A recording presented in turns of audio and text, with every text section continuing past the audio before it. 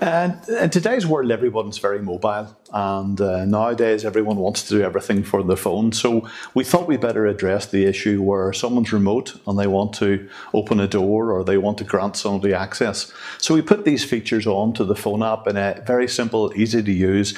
We put some other features, not just adding and deleting cards and opening doors, but we allow you to do certain reports. And of course, we put on a mustering feature so that everyone can be checked to see whether they've reached a mustering area and you can see who's left in the building.